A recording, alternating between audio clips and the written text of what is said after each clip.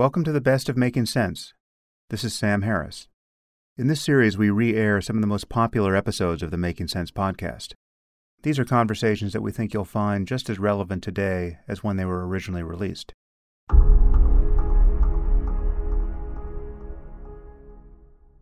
Today I'm speaking with Michael Sandel. Michael teaches political philosophy at Harvard University, where he teaches the quite famous course on justice that has been televised and viewed by tens of millions of people. And he is the author of several books, the most recent of which is The Tyranny of Merit: What's Become of the Common Good. And that is our focus in today's episode. We talk about the ethics of success and failure in our society, the enduring problems with capitalism, how college has become a sorting mechanism for a new kind of caste system. We cover what I have come to think of as the pernicious myth of the self-made man, and we discuss the paradoxes which come from valuing excellence, all the while recognizing the role that luck plays in producing it. It's a very timely conversation as we struggle really throughout Western society to deal with the politics of humiliation and injustice and the rising levels of wealth inequality to which they are anchored.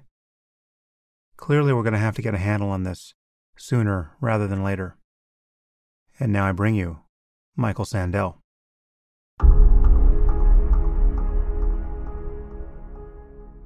I am here with Michael Sandel.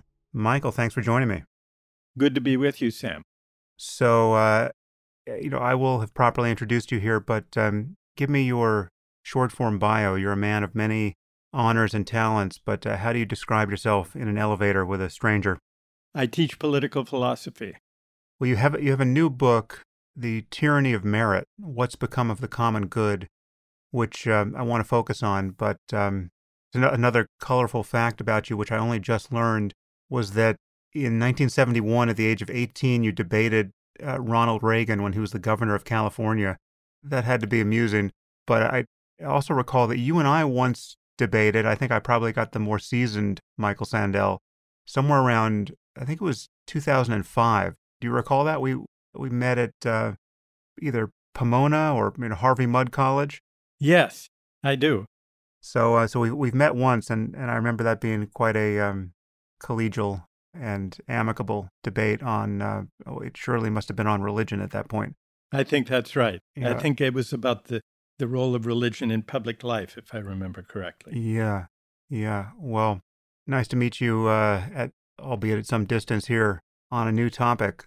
And it's a topic that I think we substantially agree on, although I must say there's something so counterintuitive about a criticism of meritocracy. It makes the topic itself surprisingly elusive. I mean, once you think you have the thesis in hand and you agree with it, it's almost like you wake up and can no longer find your purchase on the felt sense of the argument anymore, because there's just something so ingrained about this notion that the only flaw in meritocracy, which is to say, truly valuing differences in competence and excellence and rewarding people along that continuum, is that the flaw is generally thought and felt to be that we haven't achieved it. Right. We don't have a fair society with anything like equality of opportunity, but if only we could give everyone the opportunity they deserve, well then what could be wrong with just letting people rise or fall based on their own merits? Right. Let's start there. How do you think about this notion of meritocracy at this point? Well, you're right, Sam. It is a counterintuitive idea because merit on the face of it is a good thing, even an ideal. What could be wrong with trying to assign people to social roles and to jobs based on their merits rather than based on arbitrary factors or the accidents of their birth or whom they know, connections, and so on? And if I need a surgeon, if I need surgery, I certainly want a well-qualified surgeon to perform it, not someone who's poorly qualified. So on the face of it, merit seems an unqualified good.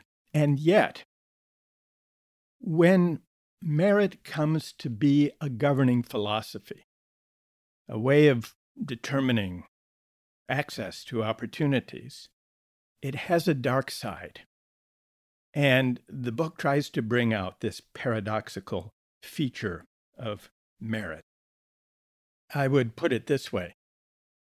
If we had a perfect meritocracy, if we could one day overcome all of the obstacles that hold people back, all of the prejudices, wouldn't that be a good thing? Well, it would have this feature that the winners of the race, this fair race, would believe, understandably, that they deserved their winnings, provided the race is run fairly, and that the losers deserved whatever place they wound up in.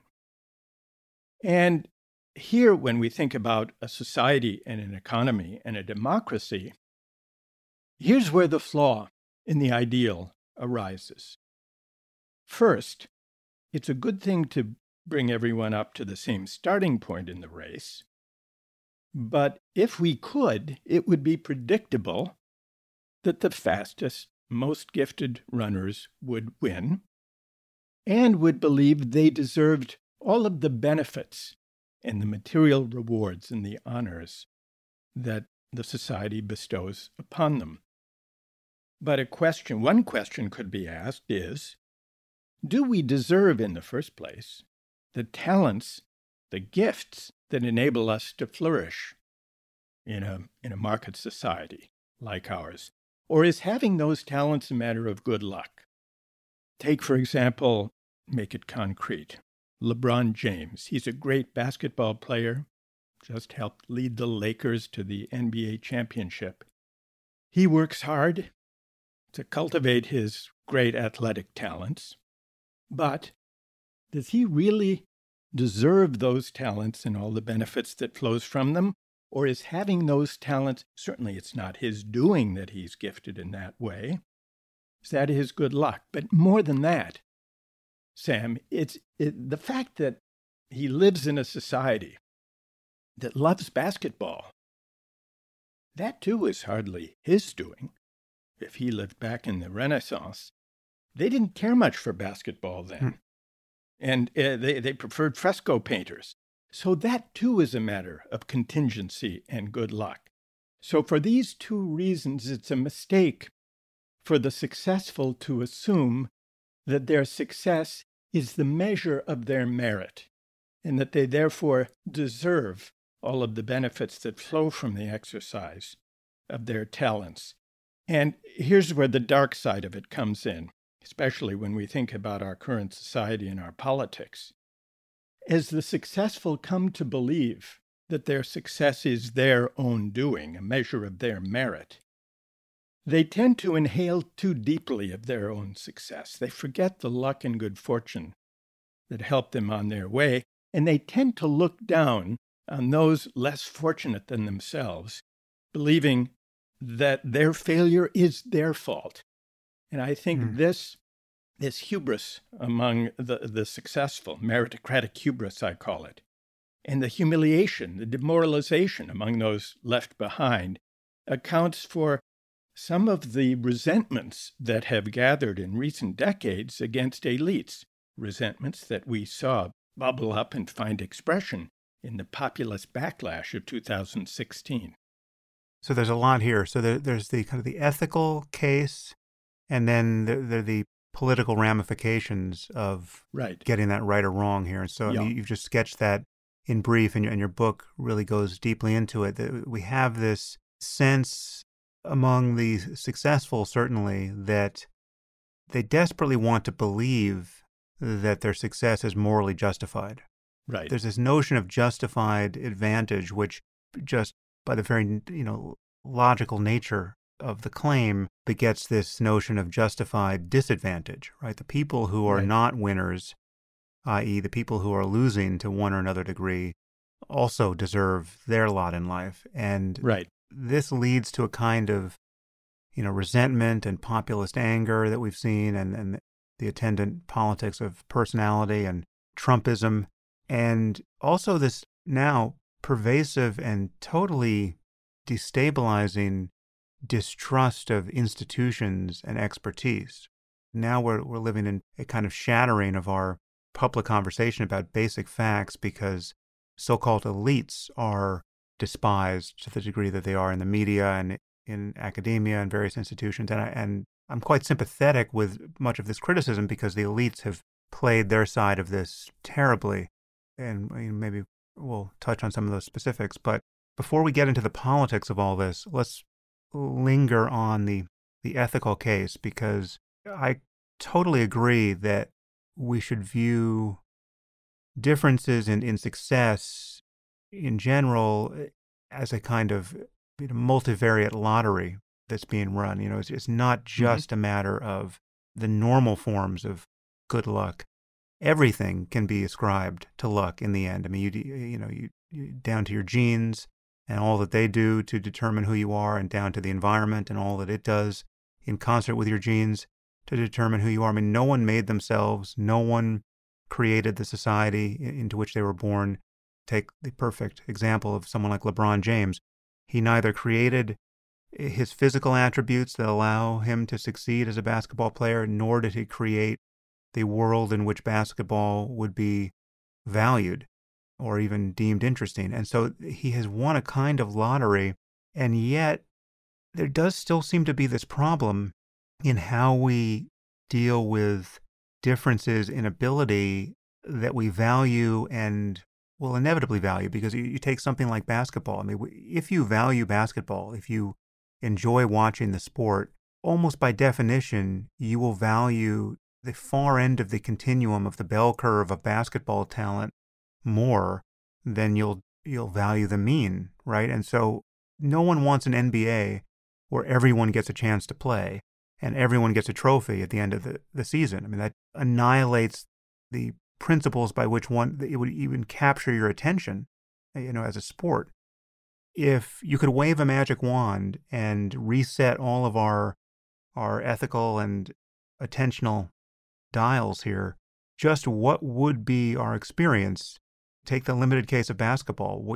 Thinking about basketball, valuing basketball, buying tickets, and rewarding the obvious merits of a player like LeBron James.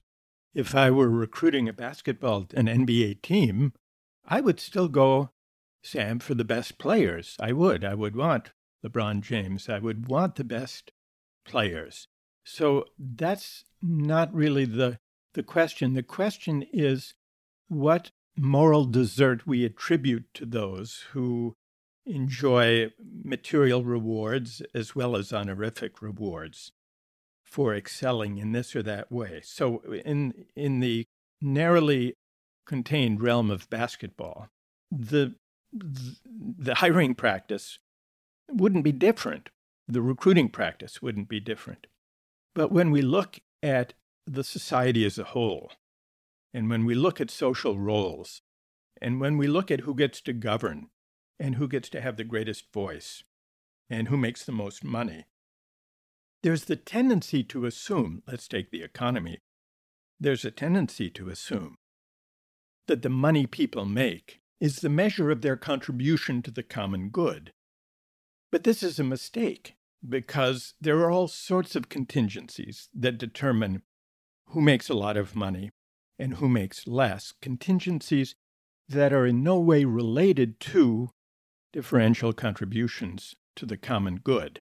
And when we ask about who governs us, we want, in broad terms, here's the basketball analogy, we want to be governed by the people who are best at governing. Or in a representative democracy, we want to be represented by those who are best at that role. But today, essentially, we are governed by only a segment of the population, those who have managed to get 4-year university degrees, overwhelmingly in democracies in the U.S. and in Europe. Parliaments and executive branches are dominated by overwhelmingly by those who have university degrees, even though those of us who have such degrees represent a minority of our fellow citizens. Most people don't have a 4-year university degree. Nearly 2/3 do not in the United States and in Europe.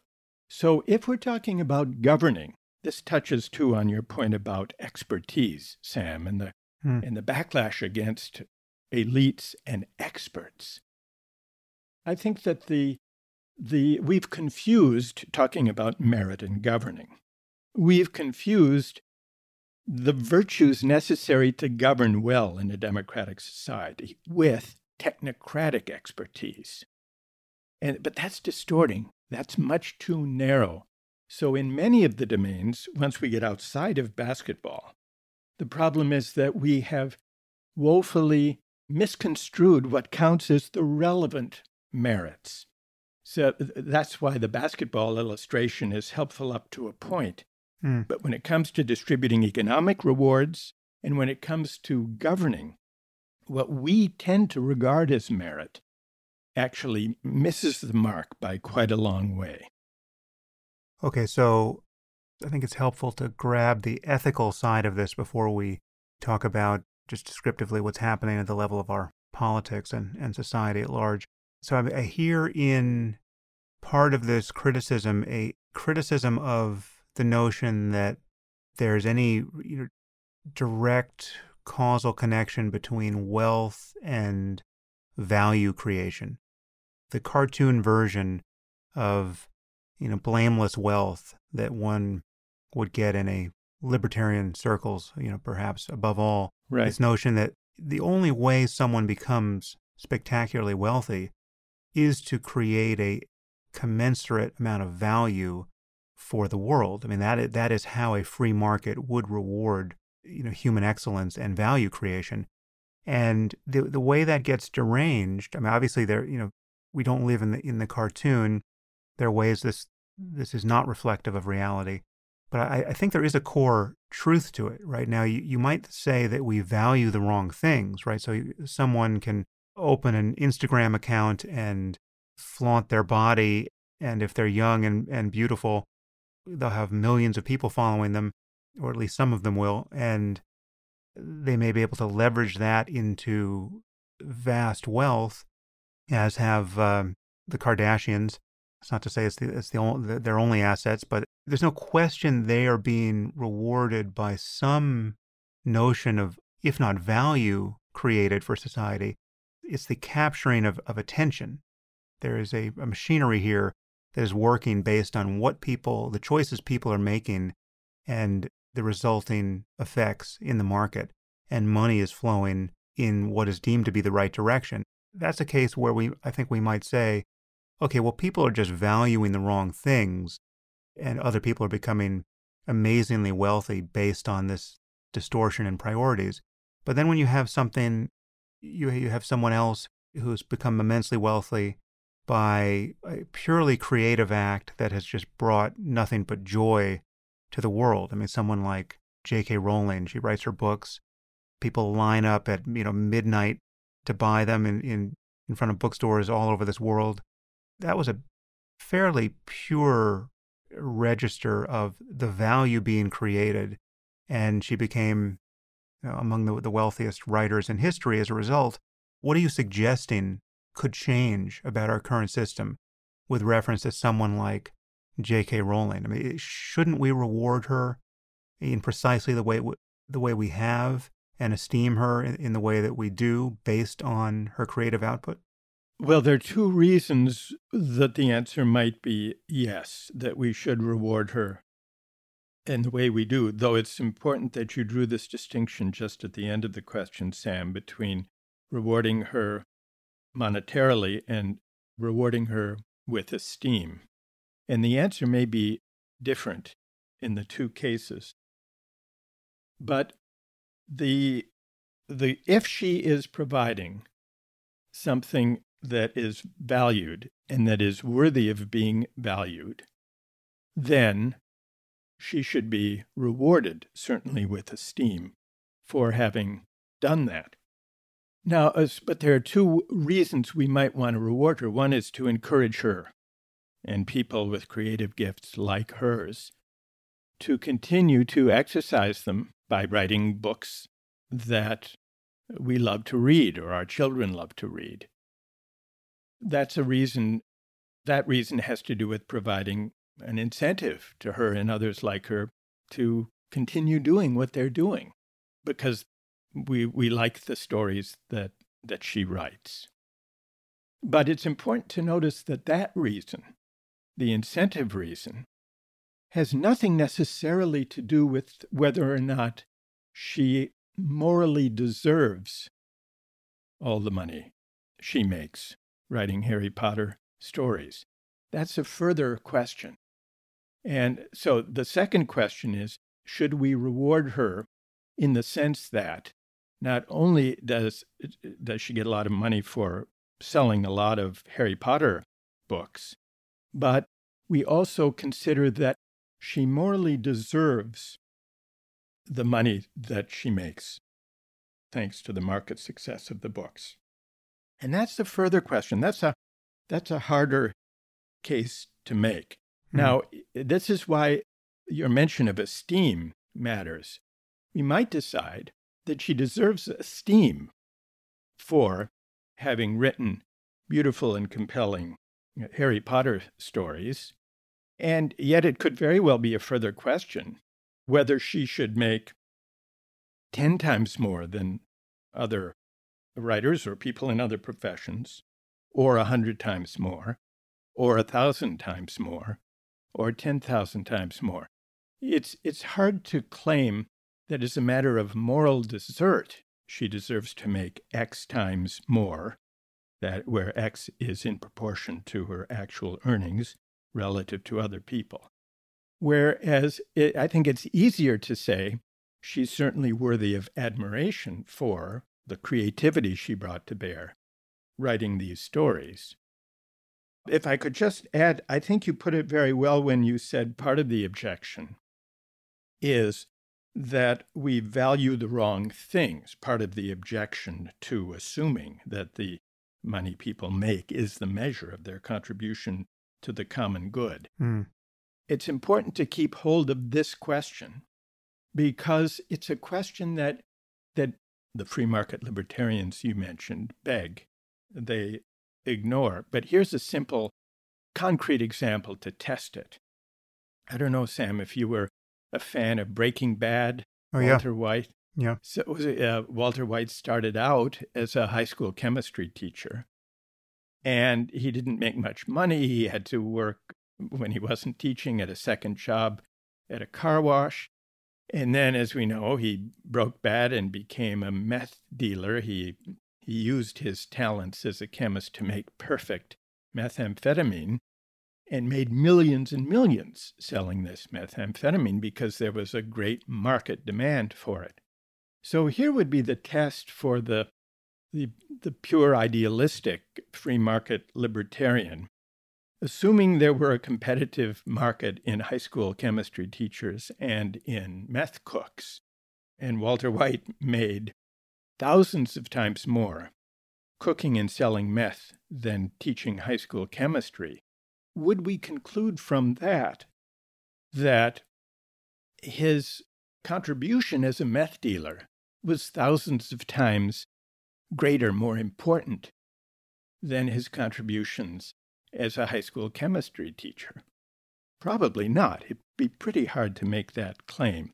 So part of what I'm suggesting is that really to understand the question of merit when we're talking about the economy and economic rewards, we have to address the question about whether we are valuing the right kinds of things in the design of markets and in the allocation of rewards. There's so many things that distort this notion of value, or a notion that there's a linear relationship between the value being created by someone's efforts and their monetary rewards or their rewards with respect to esteem. I mean, you just take the case of, someone who's saving your life. You're having a heart attack. the paramedic shows up and saves your life. Well, in that moment, this is the most valuable job on earth for you, right? But that doesn't suggest that we could have a society that paid paramedics $20 million a year for working their trade, right? Because it's more of a trade than, finding the outlier in the NBA can be thought of as a trade, or, the outlier with respect to writing novels. I don't see how we get away from this seemingly crazy outsized reward structure for the people who are on the far tail of the continuum for things we value, rightly or wrongly. There is this larger criticism we could explore around, a society that is just captivated by the wrong things. And that's a much longer conversation that will outlive both of us. How do we want the things we should want in the end? How do we live lives, altogether that we won't regret, that in hindsight will seem sane? And how do we avoid, just colossal wastages of time and opportunity collectively? But in a world where people can freely spend their time, attention, and money on things they want, and in a system that maximally incentivizes a creative and, hopefully ethical response to those wants, right? I mean, if we want to be able to give everyone at all times what they want, what they really want, as quickly and as efficiently as possible, something like capitalism seems like the best answer we've ever arrived at. And something like global technocratic capitalism is where we've landed. And again, we can point out flaws in this. I mean, there are, obviously negative externalities to various business practices that, free markets don't account for, and we want some kind of regulation, environmental and otherwise. But it's hard to see that, if you are going to be writing novels that are so creative that people want to open theme parks in order to explore the consequences of your ideas, right? And people by the tens of thousands show up at those theme parks every year to buy the merchandise that is derivative of your ideas, other than just deciding that someone like J.K. Rowling needs to pay more in taxes, that we should have something like a wealth tax, or a tax that's so progressive that, very, very wealthy people pay the preponderance of their wealth back into the system.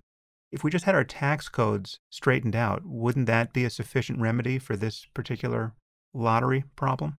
Well, that certainly would be one way of responding to it, by considering a revamping of the tax system. A wealth tax would be one possible way of dealing with this. But I would also say, if we're thinking now practically and moving into the world in which we live, I think we should have a public debate about whether it's fair or desirable to tax earnings from labor, the work people do in the real economy, at a higher rate than earnings from interest, dividends, and capital gains. Why should we tax workers at a higher rate than investors? From the standpoint of merit or desert and contribution to the common good. A more dramatic example of this, Sam, would be I think we should have a debate about whether to trade off the all or part of the payroll tax, which, after all, is a tax on labor paid partly by the worker and partly by the company, and make up that lost revenue through a financial transactions tax, or at least one on speculative financial activity unrelated to improving the real economy or high-speed trading. The actual way in which enormous income and wealth is generated, the characteristic way, is not the J.K. Rowling way, or even the LeBron James way. It's to do with, for looking at broader trends over recent decades, the financialization of the economy. We see this in the U.S. and Britain, which is the tendency of a greater share of economic activity, of GDP and especially of corporate profits accounted for by financial activity rather than providing goods and services that people use. Now, there'd be nothing wrong with this or with the outsized rewards that people in the financial industry reap if that increased financial activity corresponded to a productive contribution to the real economy. But increasingly, the financial activity that has exploded in recent decades, especially with financial deregulation in recent decades, contributes little, if anything, to the real economy. The social purpose of finance is to allocate capital to productive activities, new businesses, enterprises, factories, homes, schools, hospitals, roads, and so on, in the real economy. But most financial activity in advanced financial systems, such as the US and the UK, is not of that productive kind. It's been estimated by those who know more about it than I do, that only about 15% of financial activity consists in investment in new productive assets for the economy. 85% consists of simply bidding up the price or betting on the future prices of already existing assets, or increasingly synthetically created derivatives and other fancy financial instruments that have precious little to do with making the economy more productive. So in some ways, the standard defense of a laissez-faire free market distribution of income and wealth, drawing on J.K. Rowling or on LeBron James, misses what's actually going on for the most part with the growing inequality in our economy. And so in debating the tax system, I think we should confront that directly. Hence, I would suggest, in addition to a wealth tax, a financial transactions tax to enable us to reduce taxes on work in the ordinary sense. Now, if I could just add one more thing about this, Sam. Yep. This isn't only for the sake of redistributing income from the wealthy to those who need it more, though that would be one advantage.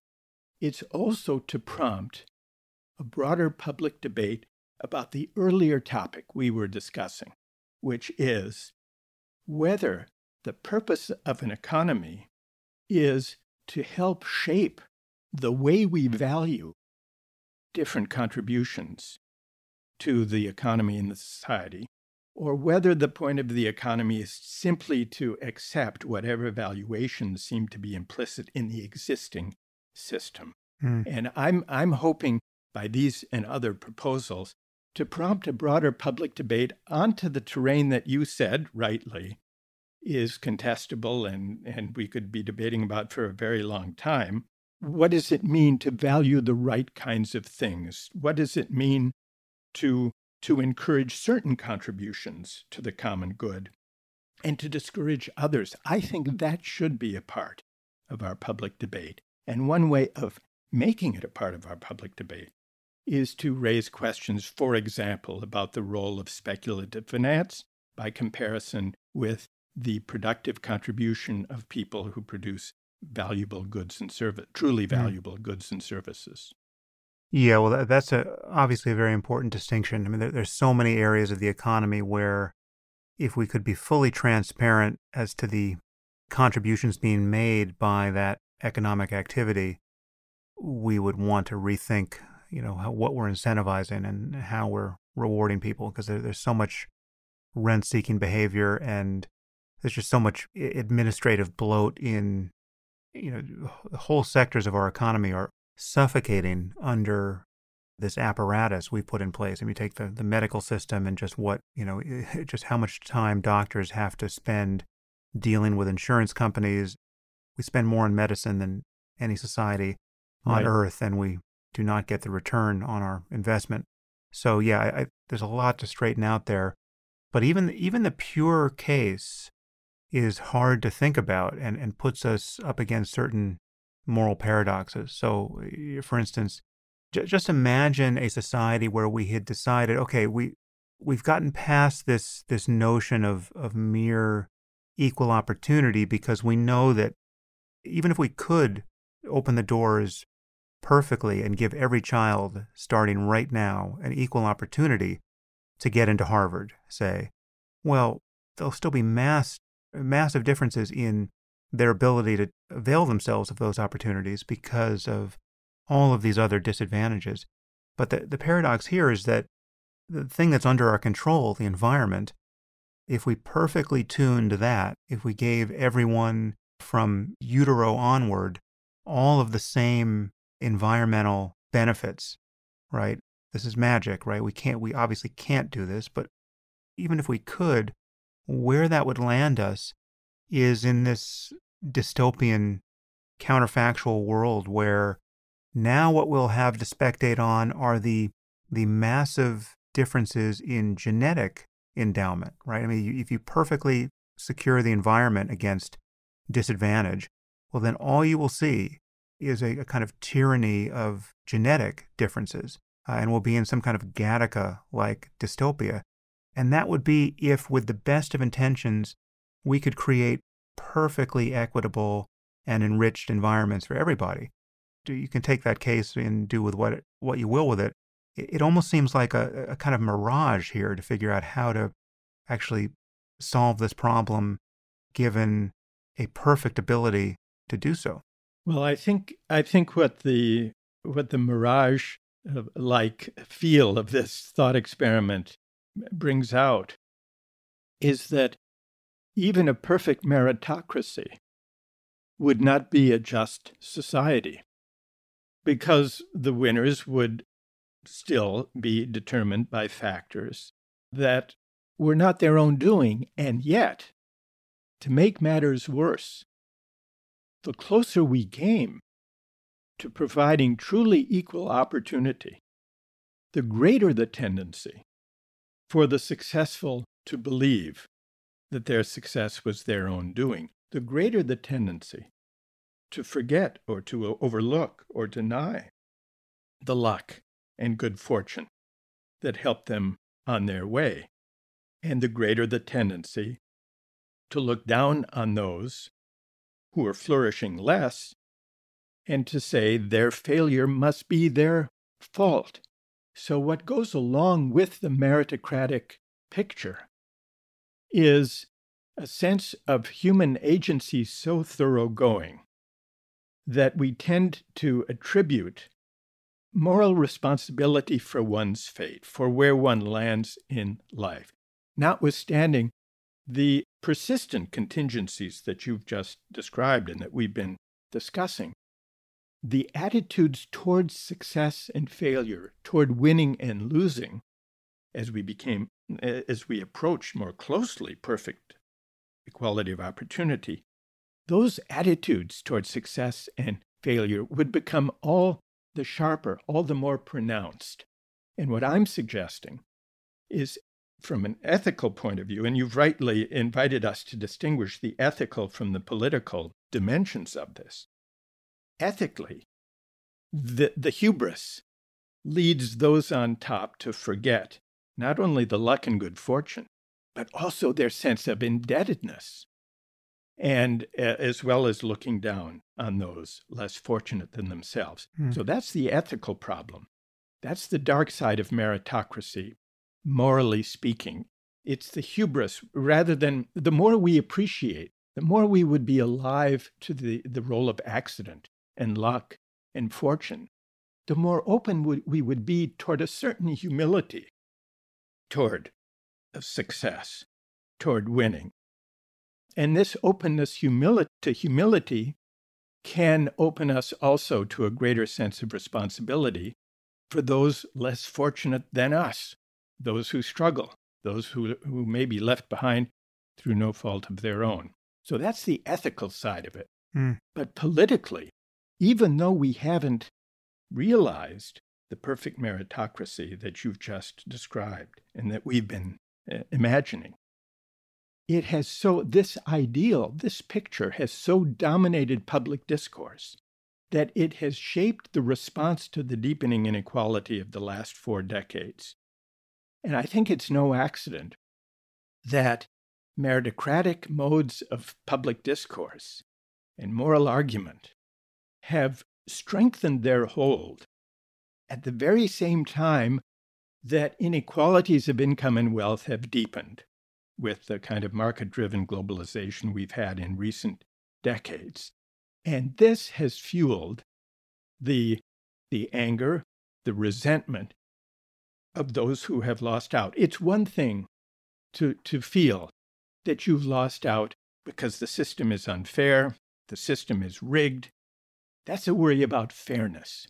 But humiliation is a deeper kind of demoralization because it's a system where the attitudes toward success and failure lead those who struggle to believe, well, maybe I don't work hard enough. Maybe I'm not talented enough to land where they landed.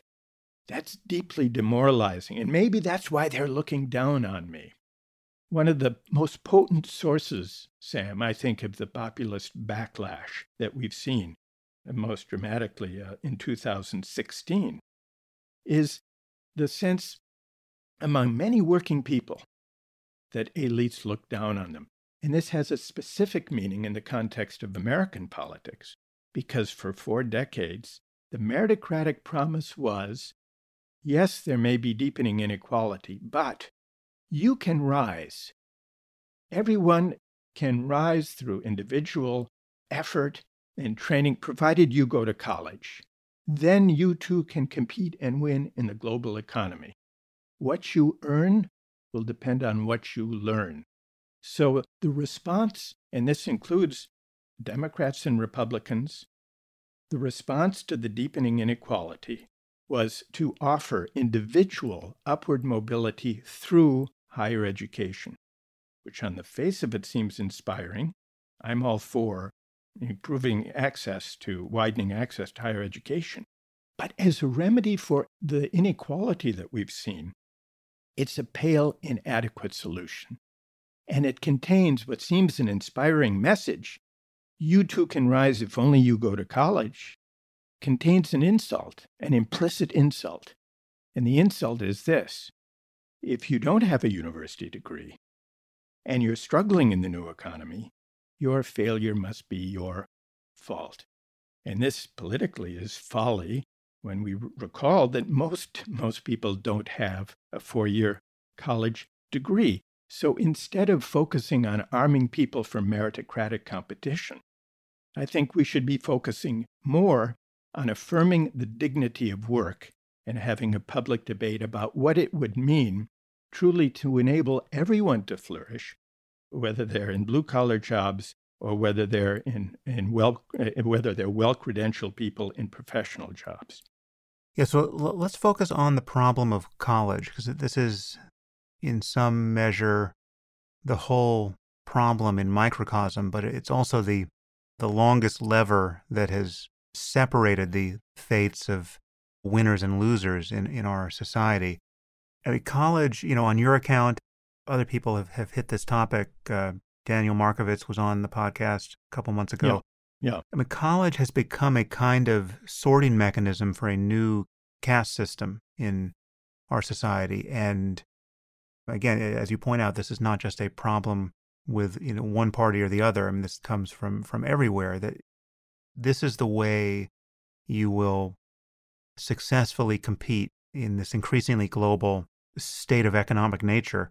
And it's not only something that is offered more or less to everyone, and everyone who will claim the opportunity can sort of get it in hand, but there's something, generally fair about how all of this shakes down, because of course the elites, right, the best of the best in any field will wind up and should wind up at the best universities, because how else would the best universities select their student body? And if they, if this gets gamed occasionally and occasionally perversely with people buying their way in, there's opprobrium attached to that. But in the general case, it's hard to even optimize that, because these schools are fantastically expensive to run, and if you're not going to give alumni any advantage, well then why would they be donating year after year to to Harvard's endowment, right? So there's something, while it's not ideal, many people look at this and think, well, how else could it be? So I ask you, in our closing chapter here, what is the problem with college and how should we fix it? The main problem with college is that we, and by we I mean the society as a whole, not just the higher education community, we have made colleges and universities the arbiters of opportunity in a meritocratic society. They are the institutions that confer the credentials and that define the merit that get rewarded in the moral economy we've created. Now, on the face of it, this seems like an appropriate role to assign higher education.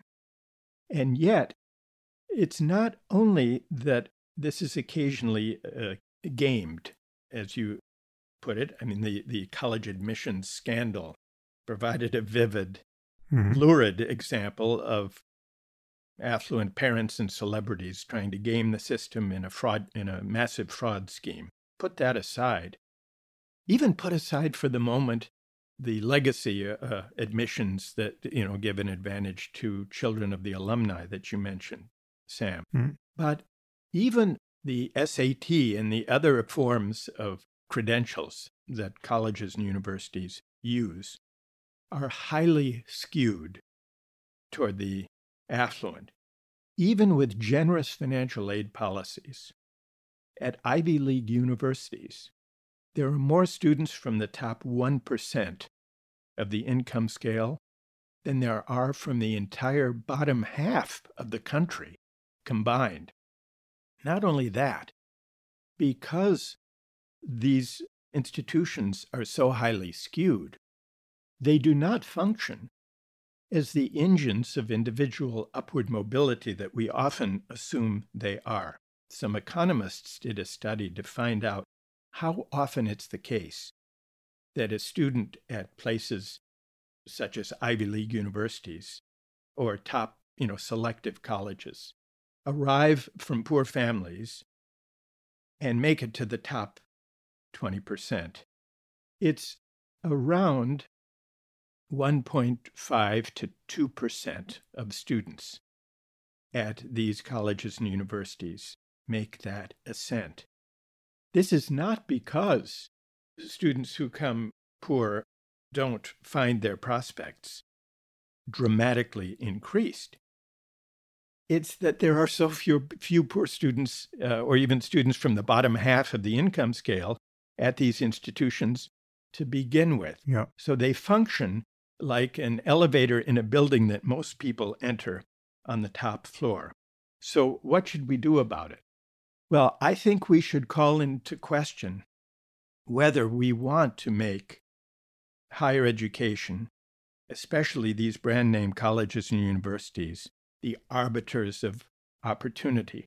We woefully underinvest in the forms of learning that most Americans depend on to prepare themselves for the world of work and to contribute to their society. I'm thinking of state colleges, two-year community colleges, vocational and technical training programs. We woefully underinvest in terms of money, and we have such a sharply skewed hierarchy of esteem between the brand name four-year universities and colleges and these other forms of learning. I think we should change that, both in terms of investment and in terms of honor and recognition. It doesn't have to be this way. It's not this way in Germany, for example, where they have a long tradition of investing in forms of learning that working people avail themselves of. And there is a different distribution of honor and esteem connected to that. So that would be one broad change that I think we should make. And beyond that, I would say this about the problem of turning universities into sorting machines. It's not good for us, and by us I mean those of us who are in higher education, because the growing emphasis on our credentializing function, our sorting function, is beginning to crowd out the educational mission itself. Our students are so distracted and pressured and attuned to jumping hoops and gathering credentials and networking and competing and applying for stuff by the time they arrive, that there is less and less space to step back and reflect, as a liberal arts education requires students to, or at least invites students to reflect on what's worth caring about, on what subjects they really care to pursue, discovering their passions, figuring out what's worth valuing, to go back to the earlier part of our conversation, Sam. So I think the tyranny of merit exerts itself with it oppresses not only those who are excluded and looked down upon. The tyranny of merit also oppresses the winners, who through their high school years, and here I'm talking about those competing for admission to these places, their high school years are turned into a high-stress, highly pressured meritocratic gauntlet of assembling credentials and competing for grades and going to SAT prep tutors and assembling extracurricular activities and doing good works in distant places, often supervised, in the case of affluent families, by these private college consultants who tell them what activities to pursue to impress admissions committees. And by the time they arrive, they have mental health challenges in large numbers, sadly, and they lack the ability to step back and think for themselves about what is worth studying and pursuing and worth caring about.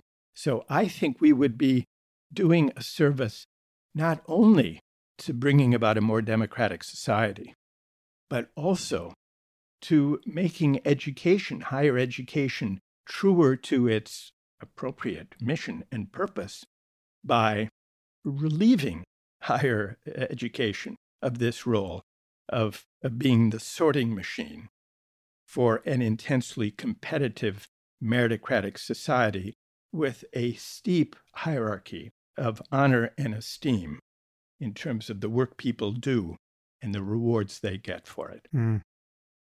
Well, I think virtually no one will disagree that we should be honoring work and bestowing esteem on honest, productive, valuable work. We need electricians and plumbers, and we want electricians and plumbers to feel good about their jobs, and we want them as trained as they can be. And insofar as that training increases in its rigor as technology increases, we just want the path to excellence to be open there as well. But it's hard to see how we get out of this sorting mechanism with respect to elite performance on all fronts. I mean, again, the NBA is kind of a cartoon example, but it finds its way into any notion of higher education as well. So it's like, if you're going to go to music school to become a concert violinist, and you only have 4 years in that school, so presumably you already know how to play the violin, and if it's going to be the best music school on earth, well, it's only going to admit those people who really already know how to play the violin to a very high level. Otherwise, they wouldn't even think of applying, right? So it's going to have a very high rejection rate. When you find your way into that school, you're going to be surrounded by people who are great musicians already. And on some level, how could it be otherwise? And then the question is, does that logic extend to more or less every topic we care about? Does it extend to philosophy and pure pleasures of the mind? I mean, if I'm going to go to the philosophy program at Harvard, do I want to be surrounded by people who are already among the most erudite and thoughtful people in that domain, or do I want more of a random sampling of humanity that just happen to be interested in philosophy? It's hard to see how we get away from wanting the former. And part of this speaks to the experience of being in college and the experience of each person becoming the best they can be at what interests them. We want to support that. But part of it also speaks to this seemingly crass sorting mechanism component of just social signaling, where when I find out that a person went to Harvard, I believe I know something about them because Harvard has done the work of only accepting people at a certain standard of, intelligence and, aptitude for what they focused on and willingness to make an effort, right? So if I'm hiring somebody, right, and they have Harvard on their CV as opposed to a community college, well, that means something. And if we decide to rejigger our educational system such that it means less and less, where I can now no longer assume that they have a higher than average IQ because they went to Harvard, say, well, then couldn't we just land in some perverse place where social signals have broken down such that employers just unabashedly require that people take IQ tests before they even apply for the job, right? I mean, Google could just say, yeah, the front door now looks like getting into Mensa, as embarrassing as that sounds, because we stripped away the SAT and all these other mechanisms by which the social signaling component of college made any sense at all in decades past. And now I have no idea who you are if you went to Harvard. Maybe you could focus first on just how you think people should get into Harvard, and therefore what should follow from that. Well, I think you asked an important question just now, Sam, when you were speaking about the violinist. You asked, can't we extend that logic to society and social roles generally? I think it's worth considering whether the examples that we've been discussing with regard to merit, the self-evident appropriateness of merit, how generalizable these examples are, or whether these are special cases. Consider the examples that we've been discussing, Sam. J.K. Rowling, a writer, a virtuoso violinist, a great basketball player, or an outstanding philosopher. Now, whether people should be admitted to opportunities to cultivate their musical or creative or athletic gifts, I think the answer to that is yes, those gifts should be cultivated in the best possible way. But that's quite a far cry. And it is true that many defenders of a market meritocracy, of defending in general, the rewards that the market bestows on the successful in the economy and society, there's a tendency to cite examples such as these as if they are illustrative and generalizable. But the real question is, looking at our economy and society more broadly, the hedge fund manager who makes 800 times what a nurse makes, or a high school teacher, would we really say that is in any way connected to the superior natural or intellectual gifts of the hedge fund manager over the nurse or the high school teacher, much less whether it has anything to do with a vastly superior contribution to the common good, a subject we were talking about before? And I would say no. I think it would be far-fetched to think that those who succeed in material terms in our society are virtuosos at anything other than making money. And so, but in any case, I could be wrong about that. I think that question should be right at the heart of our public debate. I don't think we should take for granted that there's any reason to think that the rich are rich because they are more deserving than the poor, or more excellent than the poor in some generalized way, cognitive or otherwise. But I would also make a more practical observation. When you speak, Sam, about don't we want to preserve the signaling mechanism, it's really the best and the brightest question. The Best and the Brightest was this book written by David Halberstam about how the best credentialed, most brilliant, most highly regarded people from Ivy League places were recruited to the Kennedy administration. And so impressive were they that Lyndon Johnson, then John F. Kennedy's vice president, went to Sam Rayburn, his mentor from Texas, then Speaker of the House, and told Rayburn about what a dazzling array of brilliant people Kennedy had assembled from the Ivy League and other places, and from Ford, thinking of McNamara, people who knew about systems analysis, experts of all kinds. And Sam Rayburn said, well, Lyndon, I think they might be all as smart as you say they are, but I'd feel a lot better if a few of them had run for sheriff once. Right. And Halberstam's point, of course, is that the best and the brightest were the ones who led us into the folly of the Vietnam War. And I think there is a larger lesson here about the signaling function of these institutions. They were the best and the brightest in terms of technocratic expertise, but not in terms of the practical judgment. Aristotle called it phronesis, or the civic virtue, the ability to size up a situation, to draw on historically relevant comparisons, to make practical judgments in the here and now, to identify with their fellow citizens, less lustrous, less credentialed than they. They weren't very strong on those traits, and they had actually very poor judgment, and led us to one of the great follies in recent American history.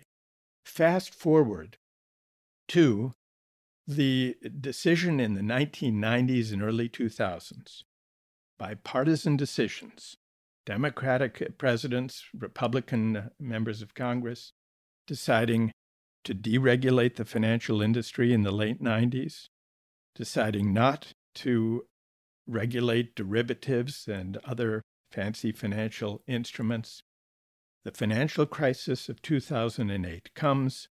The same people who had helped deregulate the financial industry are brought back by President Obama to advise on how to handle the bailout.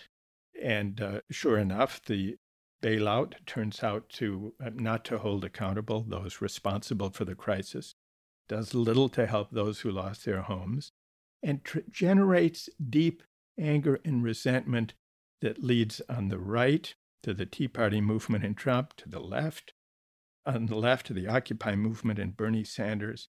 So in a way, the best and the brightest now, the second time round, enacted policies, not lethal folly like the Vietnam War, but financial policies and economic policies that deepened the divide between winners and losers and paved the way to Trump. So I think that the best and the brightest haven't done all that well at governing in recent decades. And I would just say one other thing, Sam, because you're probably wondering, well, what am I suggesting instead? What I really think we need is, instead of building a political project of trying to perfect the meritocracy and equip a handful of people, at least, for meritocratic competition, instead, we should diffuse democratic learning broadly throughout the society. There's no reason why liberal arts learning, moral and civic education, should be sequestered in the citadel of higher education. And then we hold a tournament to try to determine who will gain access to the citadel. I think that we should get back to a kind of broad democratic equality of condition, where we focus on creating public spaces and common places of shared democratic citizenship within civil society, class mixing institutions where people from different walks of life encounter one another, and where everyone, not just those with high SAT scores, gain access to the moral and civic learning and deliberation that a democratic society at its best offers and makes available to everyone. Well, Michael, it's a fascinating topic, and it also has the added benefit of being perhaps the most important topic of our time. I think we've only scratched the surface, and I know you have to go because you're at Harvard surrounded by merit-seeking drones, and I feel your pain. But thank you for taking the time, and I think we'll have a further discussion about how to incentivize what you and I seem to agree really must be incentivized at this point. I mean, it's something like, wisdom and a commitment to the common good, which is not even a phrase that there's something so archaic about the phrase, given that you never hear it come from anyone in our society, and yet it's quite helpfully in the subtitle of your book, which I highly recommend people read. So again, Michael, thank you so much for your time. Thank you, Sam. I've enjoyed our conversation. Thanks so much.